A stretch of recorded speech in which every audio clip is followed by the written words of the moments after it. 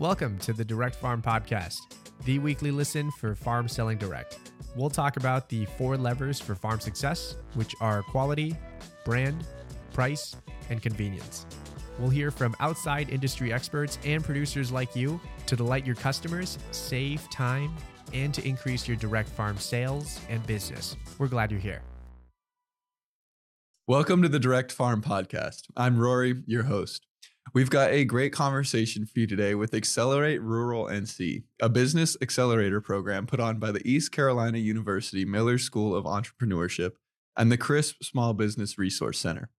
The program focuses on rural and ag-focused businesses in North Carolina. I'm delighted to welcome Dennis Trotz, the director of Accelerate Rural N.C. Welcome, Dennis. It's great to have you here today. Thank you. Great to be here. I'm a big fan of barn to door. That's great. We love to hear that. To start out, could you maybe just first off explain what a business accelerator program is and what their purpose is?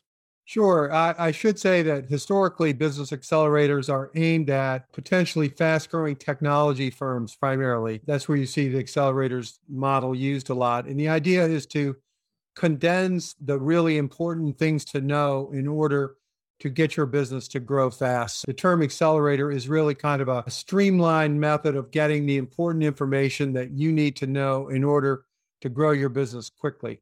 I know a lot of people have probably heard of a business incubator. What would be kind of some of the differences between an accelerator and an incubator? Well, an incubator is more oriented toward, I'd say, pure startups who are literally to the point like, I need a logo. Where should I be incorporated? Really basic, fundamental, and they put them in, they call them incubators, and they're essentially rented space, shared office space where people can share ideas and hopefully get some motivation and resources to help them get started.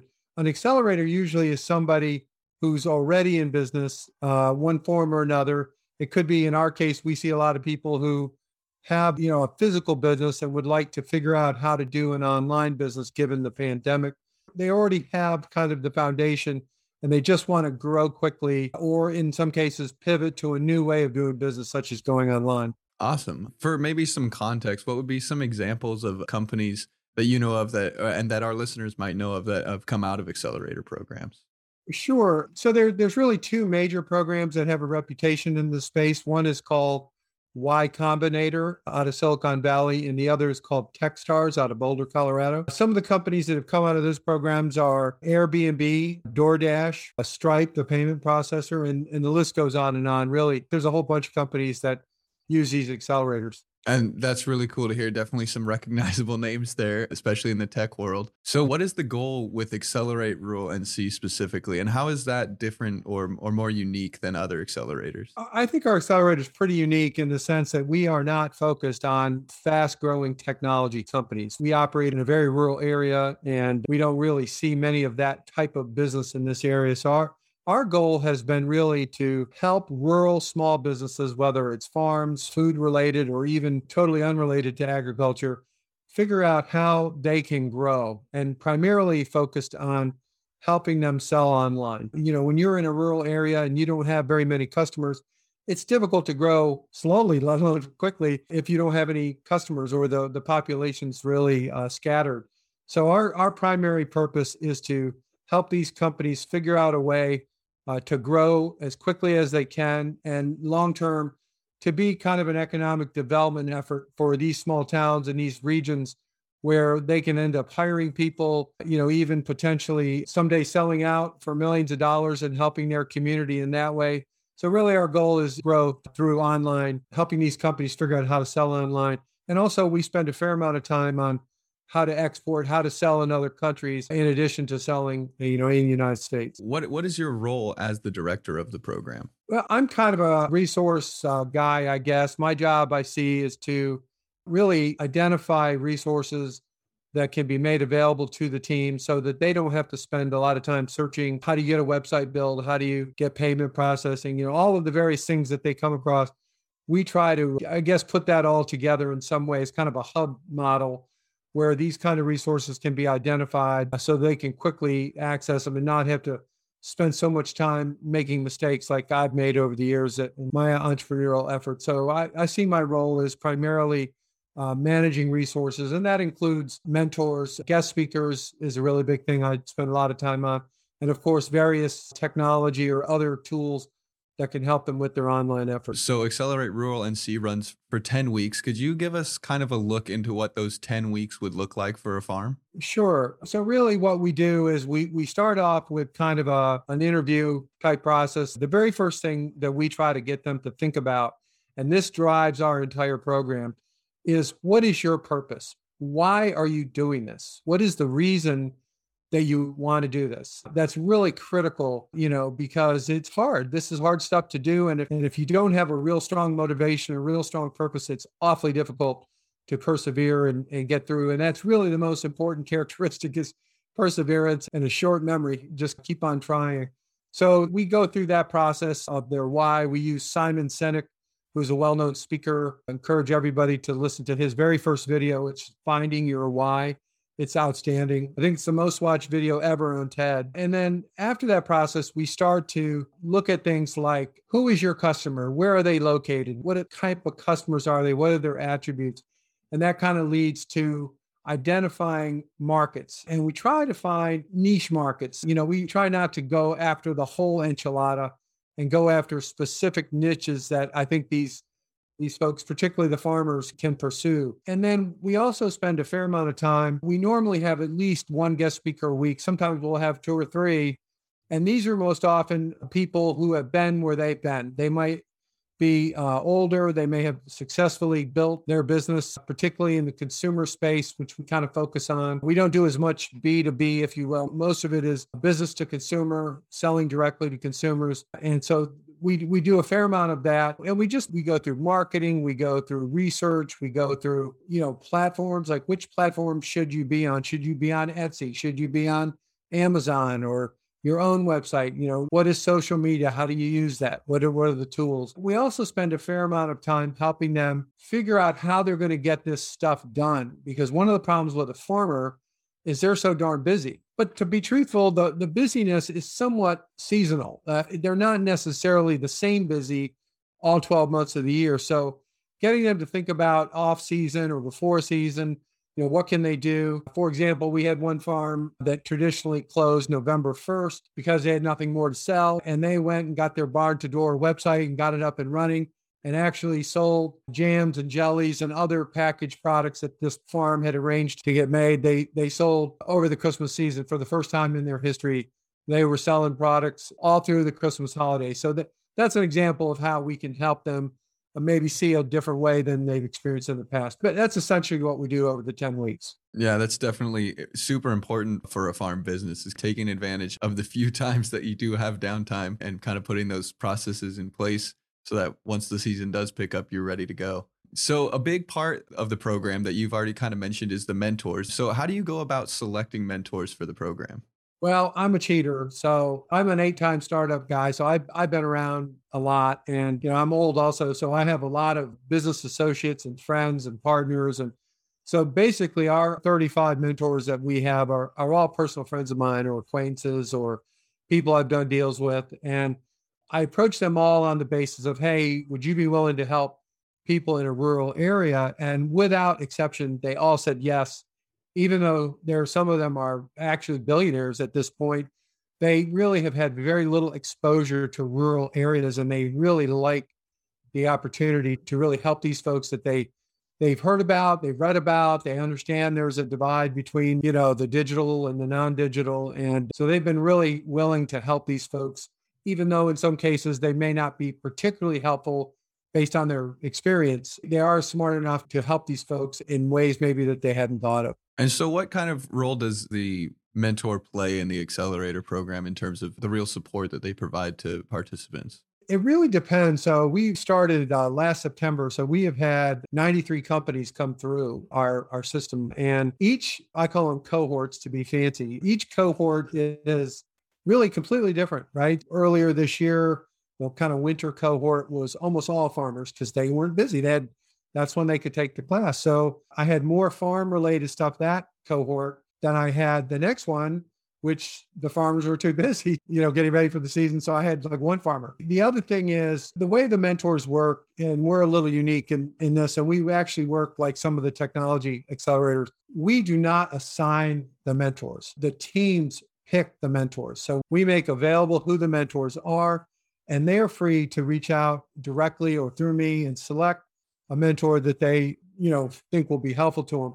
And what I've learned about that process is many of these people are so shy and reticent, they're like, I'm not going to ask that big CEO.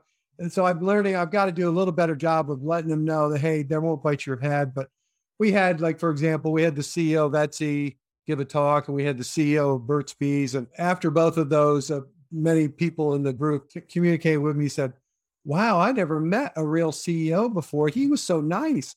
And so they just had not been exposed to that level of business. So they were shocked at how nice they were and how willing they were to give of themselves. So that was kind of cool.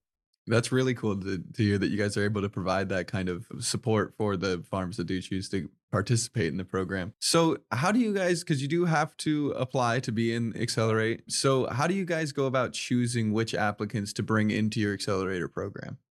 So what we try to do is we try to get companies that at least have a website, have some semblance of what they're doing, because we just don't have the time to deal with somebody really at the starting gate. Basically, I look for some sort of existing business, some sort of game plan for what they're trying to do. I ask them in the application, what do they hope to accomplish? So if they show me that they've got some idea what they're doing and they look like they might be able to do it, I'll look at the type of product they might be growing or selling or so forth.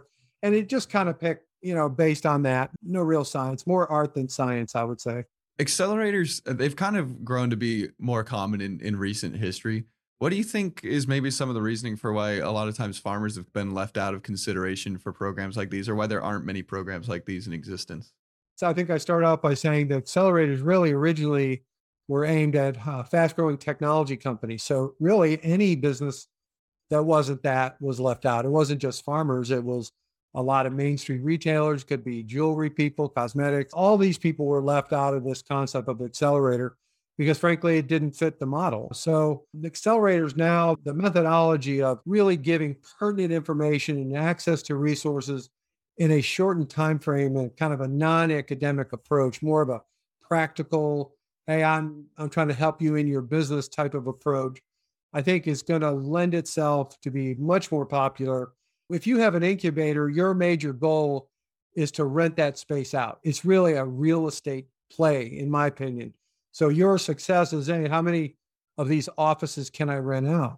Well, when you do an accelerator, you could also be an incubator. We're not. We don't play that game. But the accelerator's success is based on these companies growing and these companies giving the word to next level participants, hey, this really helped me, or surveys. And so word of mouth is really important to success. So I think accelerator modus operandi or methodology, I think you're going to see grow and be expanded to categories beyond just technology. That's really great to hear. What would you say are some of the primary roadblocks that your program sees farmers facing, and how does the program help mentor farmers kind of through those challenges? The primary thing really, believe it or not, is not really like building a website or starting things. Their problem really is maintenance and ongoing involvement, right? So, when you set up a website, everyone gets really excited. You launch your website, but it's a lot of work to keep that thing up to date, yada, yada, yada. So my biggest thing that I see is just the lack of resources,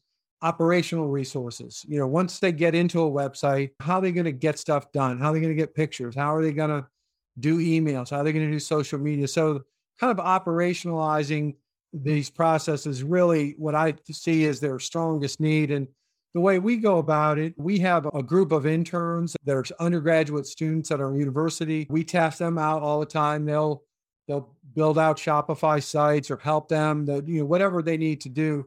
They'll help them get on the road. And ultimately, they're going to have to decide if they, I always use the word, do you want to be competitive or are you just doing it for the hell of it? If you want to be competitive, you're going to have to hire someone to do this or figure out some way to do this, or don't do it. Because to do it and really look poorly upon your brand or your farm or who you are is really a big mistake. And so I really emphasize helping them get resources to operationalize this online efforts. So obviously we said the program is 10 weeks long. So what are some of the steps that you guys take to ensure that long-term success for farmers, that it doesn't just stop after the program ends? Yeah, the main thing is really figuring out operationally how they're going to go forward. And it's different, depending on the company. In many cases, I'm successful at getting them to get their children or somebody to help them, even an intern. I know that if they have that in place, they've got a shot. If they don't have it in place, I know they're not going to get anything done. Sometimes I just feel like they really don't want to do what it takes. Like if you were a farmer and I said to you, hey, you want to set up a store in your town. That's a lot of work to do a store, right? It's not much different than a website. There's a million things you have to do with a physical store. So it's not just a website. It's the whole idea of selling direct to consumers and all that entails.